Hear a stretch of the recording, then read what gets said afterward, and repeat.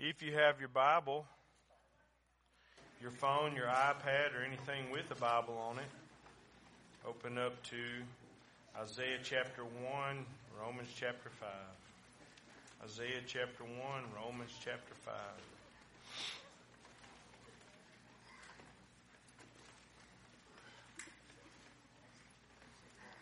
I always do. I don't care what you look at the Bible on, tell you the truth, as long as you're looking at it. But I do encourage you, if it's easy to get caught up in where we're at in society with cell phones and iPads and all that kind of stuff. I just always say you can't leave a cell phone to your kid or to your grandchildren. They need to see a Bible that's been spent time in, pages wrinkled, notes written. So I encourage you, if you don't do that, it's a good day to start. All right. Let me get to where I'm going.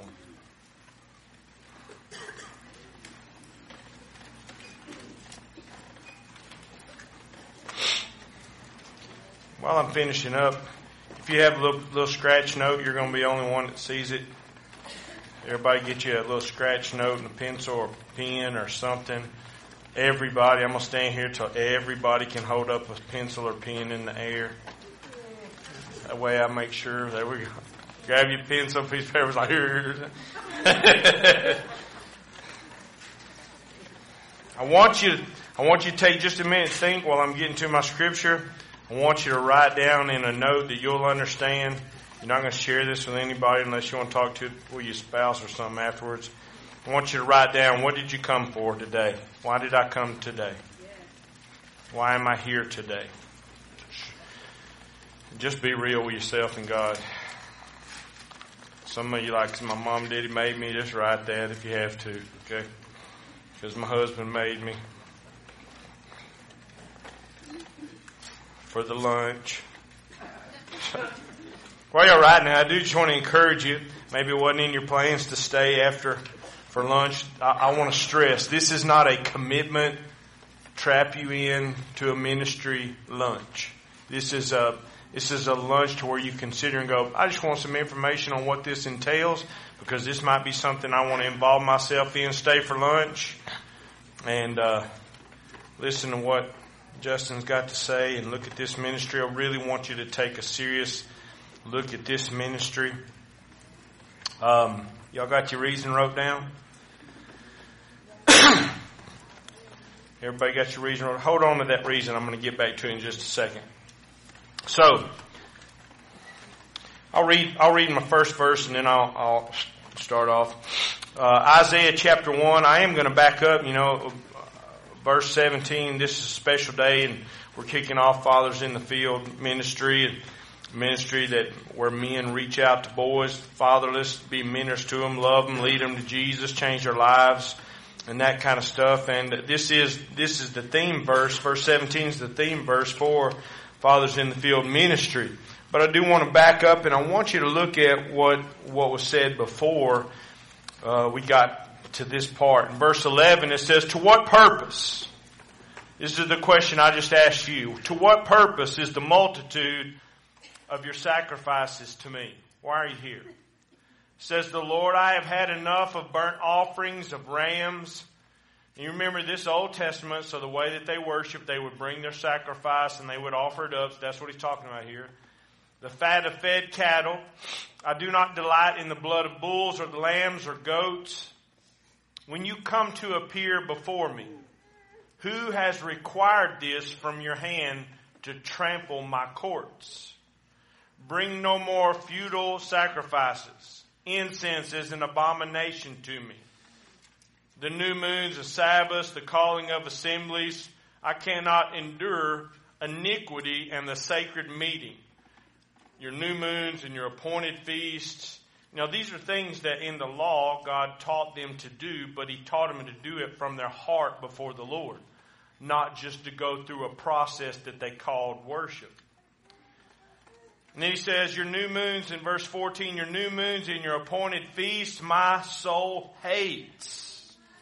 Is it possible God can hate the way that people come to church and worship? Yeah, very possible. They are trouble to me. I'm weary of bearing them.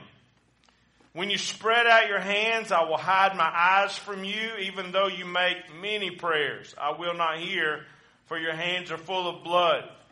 Verse 16, wash yourselves, make yourselves clean, put away the evil of your doings from my eyes.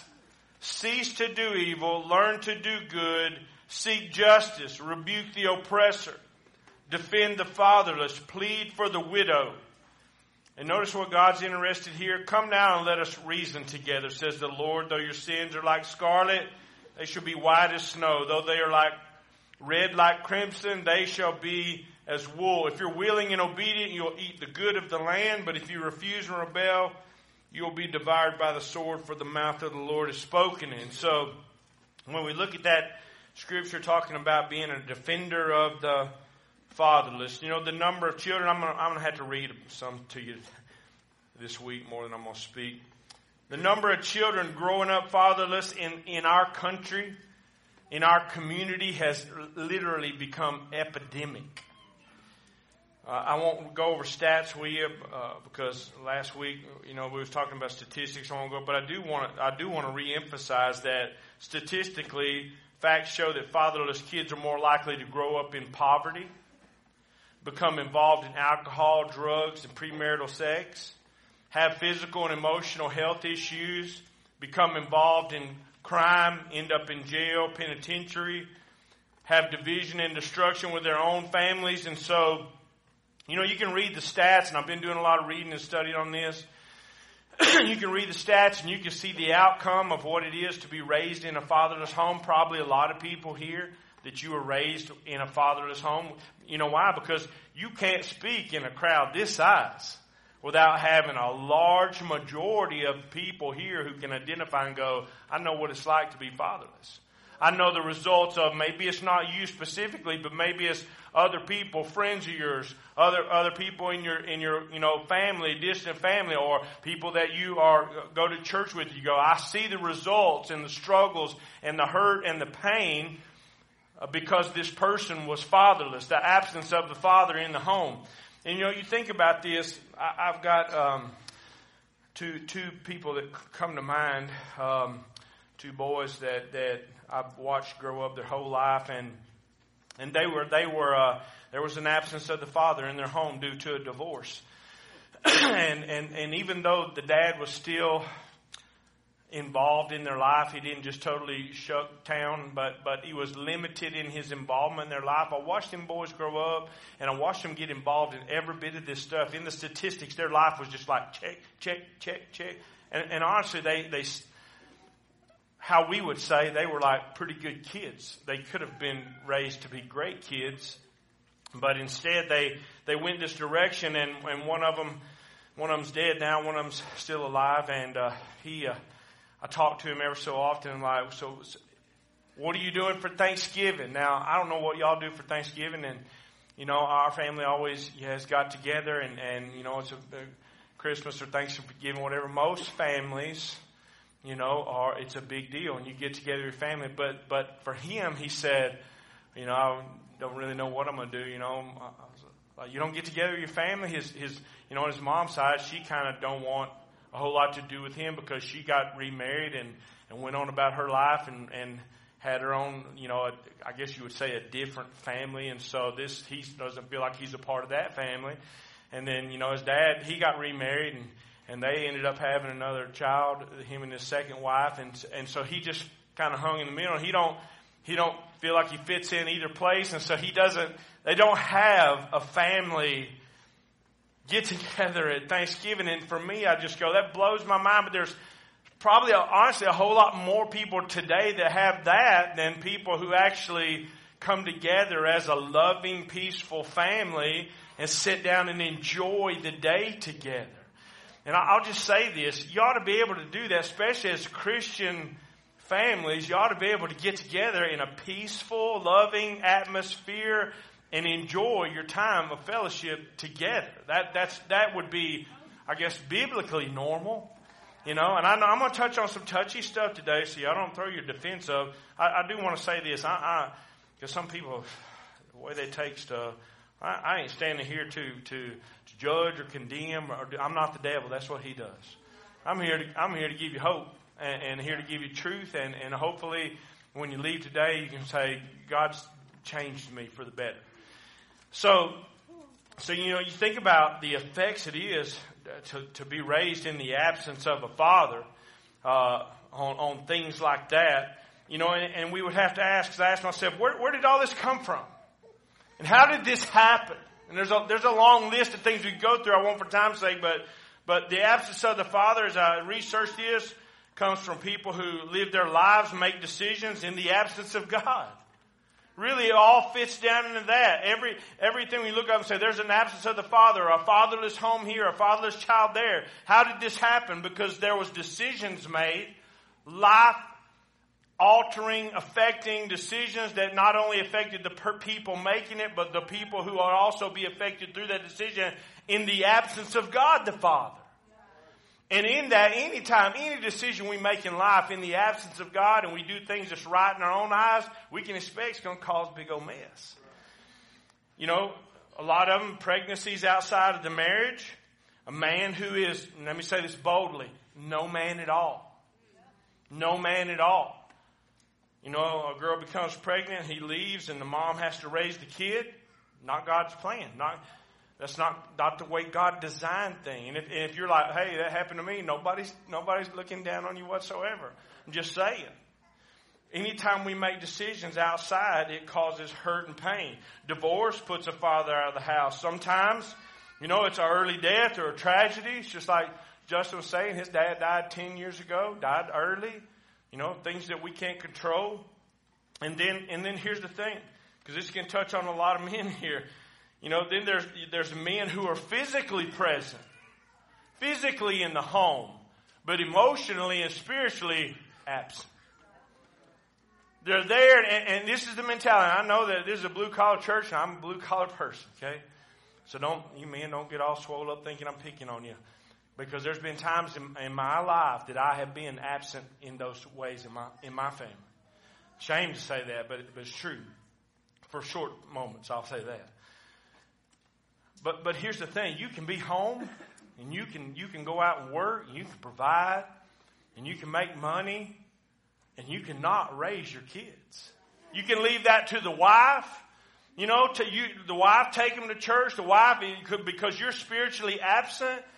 And let me say that it's not, I don't want anybody to do anything because you feel ashamed or guilty today. I want to encourage you to go, God's blessed you. If you're a daddy, God's blessed you with the privilege and the honor to teach your kids the Bible, to raise them up for Jesus. It's one of the greatest blessings in life. Don't listen to the world tell you, that's a woman's thing. It's not a woman's thing. It's time for us to stop listening to the world and take back the honor that God's placed upon us. And if you're not teaching your kids or influencing your grandchildren for the Lord, then you're absent as a father in that. And then on the emotional side, especially with us older people, maybe not in a newer generation, but when it comes to emotional things, there's a lot of dads who you don't talk to your kids. Some dads have a hard time just telling your kids, I want you to know I love you. We might grunt, we might rub them on the head or whatever. We don't get involved in all that stuff. We let the mom take care of that stuff. We got our thing. This is what we do. And then you got men who come in and sit down and they're consumed by TV and consumed by their sports and and women too. We're not just going to pick on the men. But you understand what I'm saying. So don't think, just because I'm home that I'm actively involved with my kids' life. Just because you provide money for them to go and do things, just because you're standing there watching them in the sports events, that doesn't mean that you have the relationship you could have. You should be their greatest influence. I appreciate coaches who give their time and they invest in kids and different ones. The kids are involved in, teachers and all that kind of stuff. But listen to me. Those people shouldn't be your kids' greatest influence. We should, as parents, be the greatest influence on our children's life. And so, when you think about those things, ultimately, it's Satan's attack on the family and marriage. And any time that, the world's been trying to redefine the family and marriage, especially in the last 10 years, And any time that you move away from God's Word, I just want to encourage you to build your life on God's Word. It's not popular. It's not going to fit in with culture. I don't want to fit in with culture in my family or in our church. And I just go, I want to build my life on the Word of God. It's the rock. It's the foundation. My faith in Jesus. Because it's a foundation that'll stand and it'll produce exactly what you hope for. So in that, when you look at Isaiah chapter 1 and verse 17, God's designed the answer to the problem of the fatherless and the widows. We just want to pitch that in there. Multiple times through the Bible, it mentions how we should, take care of and deal with and bring justice to the fatherless. And God's designed the perfect answer to the problem is called the church. The body of Christ, the representative of Jesus on earth. We're the physical representation of Jesus on the earth. And if you think about it, when Jesus was here, whether it's in his life as a whole or in ministry, everything that the Lord had to do was revolved around relationships, loving people, helping people. I heard it said this week, Jesus didn't design a religion. He didn't. When you look at his life, you're like, his life wasn't about a religion. Now I know he went and taught at the synagogues, and there was instances where the multitude would come and he would teach them the word, but that's not religion. That's not some, manufactured, almost today's church is looking like some business gathering. Jesus was all about people, and I was praying and thinking this week, like, God, it would be amazing if we could just come back to, as families and as a church as a whole, in our relationship to the Lord, just to come back to a simple place to go, what does God want from the church? He just wants us to love people, share his love with people, help people, speak truth. The disciples described Jesus in 2 words. He was full of grace and truth. And if we were a people who go, I'm not here, for the reason a lot of people come to church. And I want to ask you to be honest with yourself today before the Lord. What you wrote on that piece of paper. What you wrote, why did I come here today? Does it involve loving and encouraging and helping other people? Somebody besides you. Because if it doesn't, then we're not following Jesus. I'm not saying you're not saved. I'm just saying he's over there doing his thing and we're over here in this design we've made.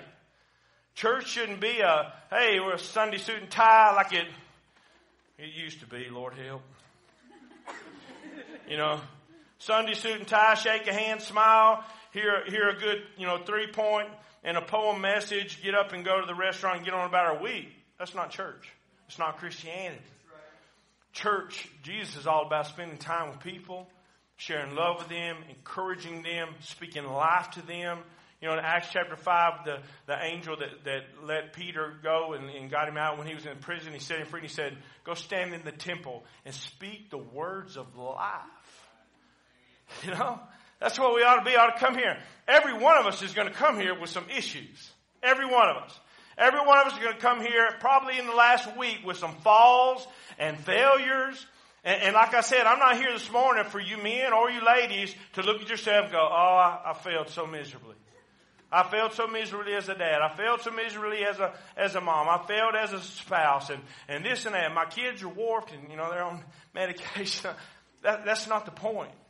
Because every one of us can look at something. I can look at something in less than 0.3 seconds. I can pick out things in my life to go, I failed at that, I failed at that, I failed at that, I failed at that, I stink at that, I struggle with this, I wrestle with that. That doesn't help me.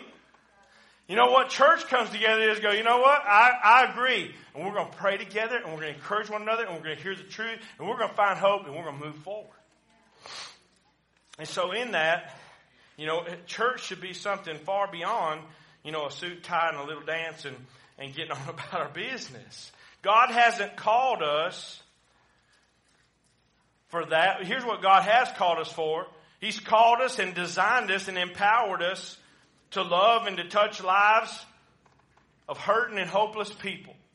When you watch Jesus, think about let's see, I believe it's about John chapter 8. Remember the woman that says she was caught in that very act of adultery? Jesus is in the temple in the courtyard that day. All the religious people brought this woman, threw her down before Jesus, said she was caught in the act of adultery. Moses' law says, stone her. What do you say? He's writing in the sand. He's ignoring them. I don't know what he's doing, drawing sandcastles. Like, I don't listen to nothing y'all got to say. Then he said, he who is among you without sin, let him cast the first stone. They all dropped their rocks. They walked away. He looked at the woman, and listen to me. This is what he didn't say. He didn't say, hey, you ought to consider coming and visiting church on Sunday because I got a really great message that I'm going to stand up and preach to you. Man, we got some great music. You'll meet some people there. That's kind of what we've made church into. We've kind of like, all right, the answer is we want you to come to this place on Sunday so you can hear this dude on Sunday who most of the time is confused himself.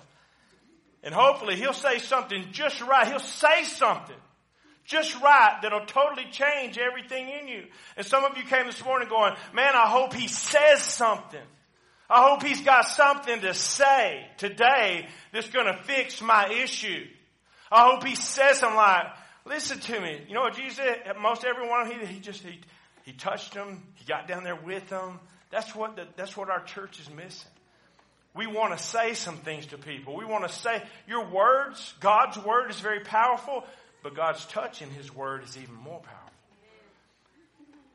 Am I making sense? Are y'all with me this morning? Here's a popular verse, John 3:16. We put that up there? Probably don't have to because most of us got it memorized. But I want to point out something to you this morning. It says, for God, here's what moves God, so loved the world, everybody, that he what? Gave. His only begotten Son, the thing cherished by him the most, the thing, his very best, he gave his only begotten Son. That whoever believes in him should not perish, and I want to emphasize, but have everlasting life. Notice the words here, he gave so that you could what? Have. Loved, gave so that you have. That's what the love of Jesus does in our life. God gave so that we could have. If you're here today and you go, I have everlasting life, it's because God loved you and he gave what he had to so that you could have that. If you're here today and go, I have a great dad or a great mom, you have that because God gave and loved and gave so that you could have that. We could go on and on. And so the love of God, think about this. If you're a born again believer, the Bible says the love of God fills your life. It's the very thing that motivates everything that we do, our hope, our faith, our interaction with other people. If you're a true believer, it should be radically motivated by that one source. The Bible actually says if you don't love, you don't know the Lord. You can be here and go, I've been in church my whole life. And I know every hymnal by heart. And I know all these new songs by heart. And I sing and I sit and I do all this. And I go, do you love? How many of you this morning, if you was going to be honest, go, I have a love in my heart for the fatherless. I have a love in my heart for lost people. I have the love in my heart. The love of God here. I just want to challenge you. What is the love of God causing you to give so that others can have? It's not about, I love the Lord and he loves me and we have our thing and I sing and I listen and I go. That's not the love of Jesus. That's a lie. The love of Jesus within you is a very powerful and real thing. It changes everything in life. And when you have that, because if you don't have it, you don't have Jesus, the very person of the Holy Spirit resides in me and resides in you as a believer and empowers us with something that can radically change the world if we would release that. I think the problem is a lot of people don't possess that. But God's love causes us to go, I want to give so that they can have. The closest thing I can think of to that would be what a parent does. I think there's a lot of parents here who you work like a dog and you don't have some things. You know why? Because those little ankle biters you got, you want to give it to them. If some of you, work your whole life and you rat hole money, and I don't agree with that. That's here and there. And you put it with the intention to go, I'll live without so that they can have. That's what the love of God does. Now, it does it outside of your own family. That's natural love will do that for your family. But I'm talking about just everyday, average, normal people.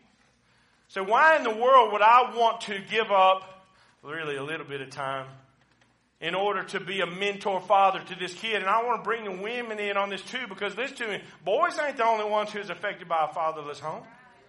A lot of girls are. A lot of you ladies who are here can go, I was affected by a fatherless home. Now, is there a ministry designed for that? Not that I know of. So there's your challenge, ladies. And I just go, but what would cause you to want to go? You know, and all of us, most of us go, I got kids of my own, I got grandkids, this and that. I realize that. Does that mean that the only people we're ever going to reach for Jesus is our own family? God's called us to reach the world. And He's equipped us, and He's given us time and ability and everything else. But what would cause that is called the love of Jesus. The Bible actually says, how can you see somebody in that situation and just walk by them and go, be ye blessed and filled, and not do anything? Does the love of God abide in you if you have this world's goods and you don't use it to help somebody else? The Bible says the love of God moves the church to action. We don't just have compassion. We take action upon that compassion and go, I'm willing to give a few hours. I'm willing to give of my time. I'm willing to give up some time with my family in order that this person can have, listen to me, the same hope that's been given to me. You know, most, if not everyone here has been affected by a fatherless epidemic. Or you will be. Some of you men, your daughters might marry somebody who is fatherless. Do you think that's not going to affect your family? You're deceived if you don't think that. Every one of us will be affected by this in life. Many of you have scars from not having a father or not having a good relationship with your dad. You know the pain and the hurts of divorce, the anger and the bitterness, the guilt and the shame. That's the things they don't tell you. And I realize there's a lot of you been divorced. I'm not dogging on divorced people. But I think most every one of you would agree, you know what, it wasn't what I thought. You know, there was a lady in our church, loved the couple, hated to see what happened to them. They married a long time and ended up getting a divorce. Both of them went their separate ways. A little while later, the lady was talking to us. She said, I wish I'd have never done that. It was her decision. There was even no major issues. It was just, we just grew apart. We don't love each other anymore. And you know what? She lost what she got what she wanted, but she lost what she had. It wasn't. And here's what I know. I've talked to a lot of kids whose parents have been divorced. It's devastating. It might not be as much devastating on some of the people who get divorced. I don't know. But this is what I know. Every kid that I've talked to who's been part of a family where the parents divorced, it has been devastating. Even in believing families, it's devastating on those kids. And so whether or not you're the one who was divorced or you're the one whose parents was divorced, you understand what I'm talking about when we talk about pain. You know what it's like to raise a child by yourself. We got some single parent moms here. And I applaud you for what you do. You sacrifice tremendously to take care of your kids. And if your husband doesn't help you, he's a bum. And he's worse than an unbeliever. According to the scripture, he that does not provide for his own has denied the faith and is worse than an infidel. So if you're a man here and you go, I skipped out on my kids. Well, today's a good day to repent and start something new. You know, you understand the results of making major decisions in the absence of God. And here's the problem. For many of you, there's a deep-seated pain. Some of you adults have been carrying a deep-rooted pain within you since you was little bitty. Didn't know what to do. You know, here's the thing. Kids don't know what to do when parents get stupid. They don't know all that stuff.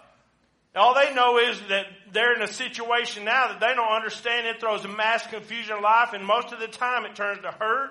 And if you don't deal with that, if a kid can't deal with that, and an adult, especially an adult who loves Jesus, doesn't help them process that pain will define their life.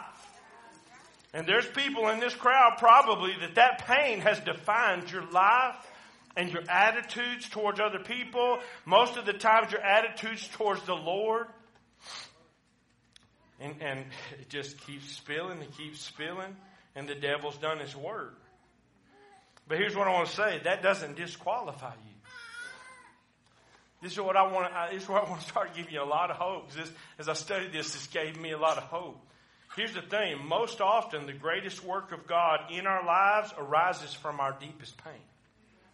I want that to settle in you. The greatest work of God in your life often arises. He pulls it out of your deepest hurt. If you'll allow Him to. That's the power of the gospel. Jesus takes our pain and our sorrow and He turns it to glory. The Bible says He turns ashes into beauty. You say, how does He do that? Well, you've heard me say before, hurting people hurt people. Hurting people hurt people. You know why the prison's full of people? Because they were hurting and they just wanted to hurt somebody else. And there's a lot of people today. You drive down the road, they wave at you in the wrong way. And you see anger spew out. One of the weirdest things happened to me this week. I was pulling up. I was maybe driving a little bit faster than I should. I pulled up to a red light, and I was aware, and I was going to stop, and this dude was turning. And I got stopped quick, and he had to be 70, because he looked way older than me. And that dude was just bumping his mouth at me. You know, I looked and you're 70. I'm going to ignore this. But I just look and go, where did that come from? Where does all that? And the people, here's why. Hurting people hurt people. If you look at your mom and dad and you say, there's a time in my life my mom and dad, they hurt me. Chances are they might have been hurting at that time in their life. Hurting people hurt people, especially when the hurt turns to hate. I want to set up camp here for just a minute. I want you to listen to me. Maybe you are that little kid, that little boy, that little girl. Maybe your dad ditched you. Maybe you didn't ever know him. Maybe your mom ditched you. Because there's a lot of times moms ditch kids and dads raise them. And you was done wrong. Or maybe you got growed up and somebody else done something to you. A spouse ditched you and left you. Every person is going to experience hurt. You're not above it. There's no Superman. You can say, I got over it. You don't just get over stuff like that. It's all of a sudden Satan puts a seed, a wound in you, a pain in you, a hurt in you, and you have to process that. Most people don't want to process it. You know what happens when you don't find healing? The hurt turns to hate. And you begin to look at life from the lens of hate, the lens of hurt. And everything that people say to you and everything that people do towards you, and if you don't do something about that right there, it begins to mold your character, mold your attitude. It'll go into your marriage. It'll go into your children. It'll go into your grandchildren. It'll go for generations. One wound that can destroy hundreds of people. And not only that, it makes you so miserable and bitter, you want everybody else to be just like you. Y'all with me? Hurting people hurt people. But get this is what I want you to hear. Healed people heal people. Healed people heal people. Loved people love people. Hope-filled people give hope to people. That's what I mean when I say Jesus can change everything. If you're here this morning and go, I have had years of hate inside of me, balled up and bitter. I've never told nobody. Don't worry, they see it. They've experienced it. Most of the people closest to you have experienced your hurt because it spills out all kind of ways. And I just go, here's what you need. You're never going to hate enough to feel validated. You're never going to hurt enough to feel validated. It's just going to keep getting bigger until it's this big, empty, black, stinking wound in you that the devil's like, just hate more. And what it is you need God's forgiveness so that you can show forgiveness. You need the healing touch of Jesus in your life. You need to come to the place to go, this is what's happened to me, Lord. And I need you. It's called humility before God. God, I need you to fix me, to heal me, God, because I don't want to hate. And I don't want to be bitter. And I don't want to hurt people anymore. And until you do something to me, until I open up, the Bible said He's the great physician. I think Jesus demonstrated through every kind of disease there is, when people came to Him and they opened up, He was like, oh, I can fix that. God can fix us. He's the fixer of the heart. He's the healer. And here's the thing. When you get healed, when your deepest hurt all of a sudden gets healed, it becomes your greatest glory. Because you're like, you know what? I can identify with that. I can identify with somebody who was left alone. I can identify with somebody who fell off the deep end. I can identify with somebody who went through seasons of sin and darkness in their life and they was attacked by the devil himself. You know what Job's greatest testimony was? That it arose out of his loss and his hurt. So in that, God, if you're here today and go, I'm in that place where I'm hurting so bad, I feel so bad for you. I hurt so bad. My words is not going to fix you. They're not going to fix you. Maybe you'll leave and go, I just felt a little oomph there. Maybe that'll fix me. But I can tell you what, I can direct you to the one who can. Jesus can fix you. Church is not going to fix you. Come to church. There's bitter people in church every Sunday. And the more and more you see the joy of the people around you, the madder you get. The worse you hate it. And you start hating on those people. Church ain't going to fix you. Man, Jesus can. So what's the path that? I'm done right here, but I got to give you this. Look in Romans chapter 5.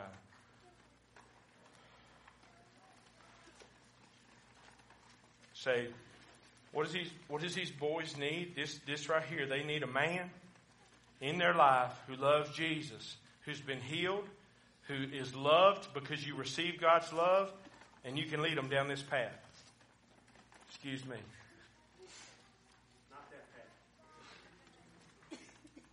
Romans chapter 5. Look in verse 1.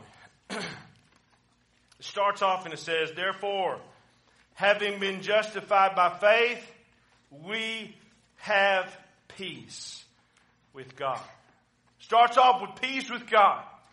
Every person here. When I talk about these things today, if you get mad and bitter and angry and those things, you know why? It's not because of the people around you. It's because you have no peace. You can't have the peace of God until you have peace with God. And every person, the first step to healing in your life is to have peace with God. How? Through our Lord Jesus Christ. That's called the gospel, that He died for your sins, was buried, and rose again. And He offers you the forgiveness for your sins and life. And His Spirit enters inside of you. Okay? Then you see the second step. It says in verse 2, through whom we also have access by faith. Notice what it says, into this grace in which we stand. Here's the thing. God knows your messes. And God knows all the stuff that you've got going on, whether it's in you or whether it's in your family or whatever it is. God knows those things. What we've been taught a lot of times is, you know, if you do those things, God's so ashamed of you. Go get it right and then you can come. Here's what this teaches. You have peace with God. And because of the blood of Jesus, God has provided a place where you stand called grace. Grace is the place where you can get all messy and God's like, I'm okay with that. I realize you're going to be messy for a while. How many of you had your baby and when they filled their first and their second and their third diaper, you were like, I'm so disappointed in you. You know what they have? They have a grace period where you're the one who goes, I'm going to carry you. I'm going to hold you. I'm going to stay awake with you. I'm going to clean you up. I'm going to do everything. The grace in which a believer stands, God says, I realize you're going to make some messes. And I'm okay with your mess. You don't automatically change to where you're holy super person and you've got it all together. I don't care how awful of things that you've involved your lives in. When you have peace with God, God's like, my grace is sufficient. Stand in it. Why? Because grace does what? It gives me access to the presence of the one who can continue to change me. Salvation is not a, okay, you're not going to hell. Salvation is a relationship with God who goes, I'll take you like you are. In all your hurt, in all your sorrow, in all your pain, in all your guilt, I'll wash it away and I'm going to stand you in this place so broad you can't walk off of it. You don't fall from grace. And I'm going to give you access even as you fall and you fail and you do these things and you repeat sometimes. But I'm going to do something and you notice what he says here? He says, in which we stand, we rejoice in the hope of the glory of God. That's the change God wants to do. That's the change you want in your life. And not only that, we also glory in tribulations, in your troubles, in your trials, and all the things you've experienced. Here's what God's doing. He's like, I want you to stand in my grace, and I want you to watch me work. I want you to let me work in you. Because I'm going to take these tribulations. It says, because tribulation produces perseverance, and perseverance produces character. You know what that is? God's like, I didn't just save you from hell. I'm going to give you a new life. Standing in grace, I'm going to make you a new person. I'm going to give you a totally different character. We're going to take your hurts and your pains and your bad experiences and some of your bad decisions and some of the things you're going to go through even while you're standing in this grace. And I'm going to build a person out of you that's going to be in the image of Jesus. And then notice what man, I figured somebody would be happy about that. And then he says, I'm going to give you a new hope. And then in verse 5 it says, now hope does not disappoint. Y'all need to soak on that a little bit. Because why? The love of God has been trickled out. Doesn't say that. Doesn't say sprinkled out. It says the love of God has been poured out in our hearts by the Holy Spirit who was given to us. Why did God give us the Holy Spirit? So the Holy Spirit go, and just dump God's love in your heart. That's what that new person. What is God doing in my life? He's wanting you to understand. Just rest in grace. Let me do what I'm doing. I'm making you into a new person. I'm taking away the old. I'm bringing in the new. I'm remodeling the house. I'm giving you a new hope. If you'll listen to me and you'll trust me and you'll walk with me and you'll believe my word and you'll do what I say, I've got good for you. I've got good for your marriage. I've got good for your children. I've got good for your grandchildren. I've got good for generations. Just trust me. Walk in, stand in my grace. Humble yourself and let me change your heart. I've took out that heart. I put a new heart in. Now we're going to get that out of that heart. I'm pouring love into that new heart, and it's going to begin to flow. You know what happens? Like it says in Psalm 23, my cup overflows. And when all of a sudden you wake up one day, and hopefully one day, your spirit wakes up inside of you, and you're like, he does love me. He has forgiven me. He is changing me. If you've been in Jesus for a little while, you ought to be able to look and go, He is changing me. I'm not the same hateful person I was. I'm hating half the amount now. I mean, let's be real. That's what grace does. The Lord's like, I know you still got some folk you hate. We're going to work through those people. That's deep rooted. But you know what I'm going to do? The more that you let me work on you and the more you go, God, you're so good to forgive me. He's like, that's what I want you to do. God, you're so good to show me unconditional love. That's what I want to pour out of you. And you look up one day and this is just pouring out. You know what that's called? Ministry. It's called ministry. That's what ministry should be. Shouldn't be, I've got a business degree and I've got 7 doctorates and now I can stand up and show you my intellect. Sit down and shut up. Ministry should be, I've spent so much time because I needed it so badly of Jesus putting his hands on me and me wrestling with him. You know, you think about Jacob. I'm done right here, so stay with me. Think about Jacob in Genesis where he wrestled with God. God came and wrestled with him. Why did the Lord come and put his hands on Jacob? He was changing him. It's a picture to us in the New Testament. God putting his hands of love and his hands of grace, which sometimes brings pain. But it eventually removes the pain. And Jacob said, I'm going to hold on for the blessing. I ain't letting go.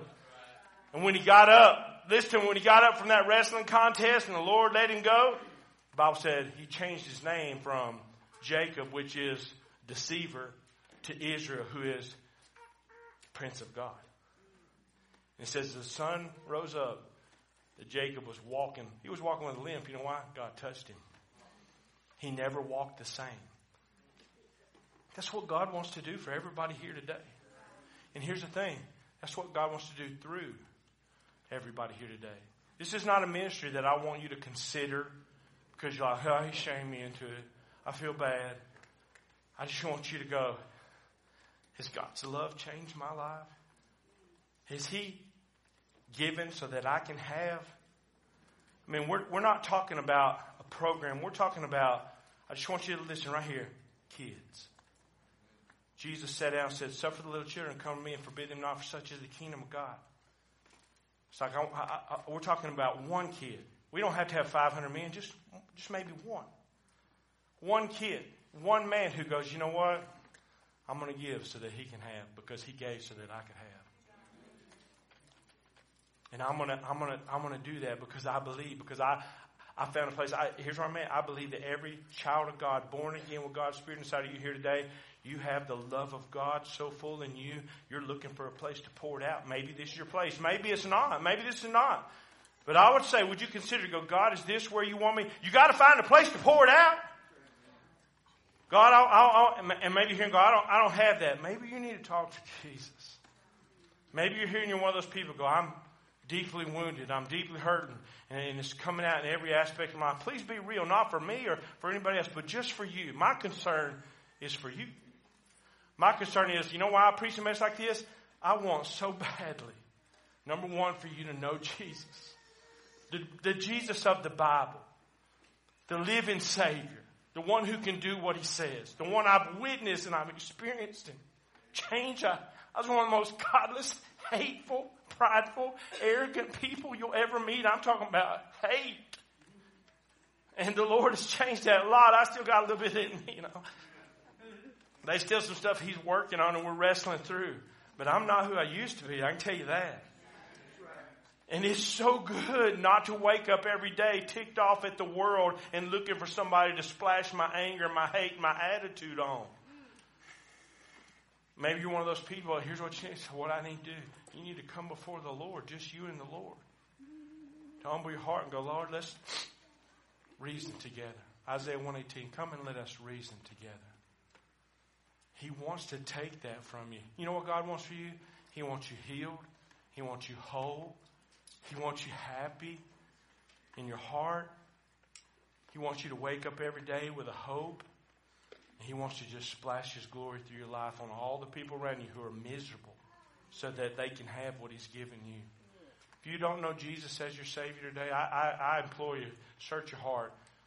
I don't want you to have church. I don't want you to have what Brother Randall can give you. I don't want you to have baptism. I don't want you to have any of that stuff. I want you to look and go, does God's love abide in my heart? Has His presence changed me? Has the love of Jesus shown me on the cross? Has that really sunk through into my mind to where I was so overwhelmed by it that I just had to bow and go, God, I need that. Lord, I need your love so bad. God will save you today. Will you stand with your head bowed and your eyes closed?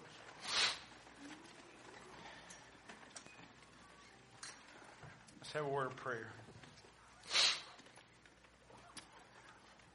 Father, we just come before you today. Thank you that we can have that access into a love, Lord. I think we could spend our whole life reading about, seeking, and not think we could ever even begin to understand it. My prayer is, Lord, that every person here today would know that love. Lord, we live in a messed up culture, a bunch of messed up people. I know there's people here that when they was kids, they had bad things done to them. Maybe they had parents that ditched them. Lord, they've been angry about it their whole life.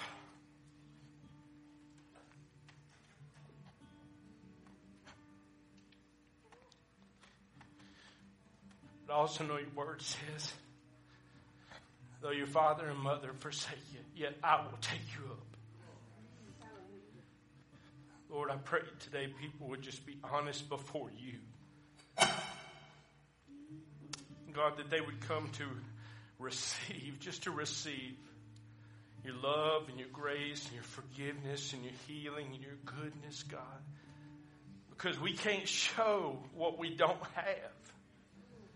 But God, I pray that every person here today would just let you fill them, God, just in your presence before you today, just to fill us, God, in such a way that we would just love to love. Raise up men, God, in this church who will stand in the gap for these kids. God, I just pray that we be generation changers. Lord, I love you and I thank you so much for what you've done in my life and ask it in Jesus' name.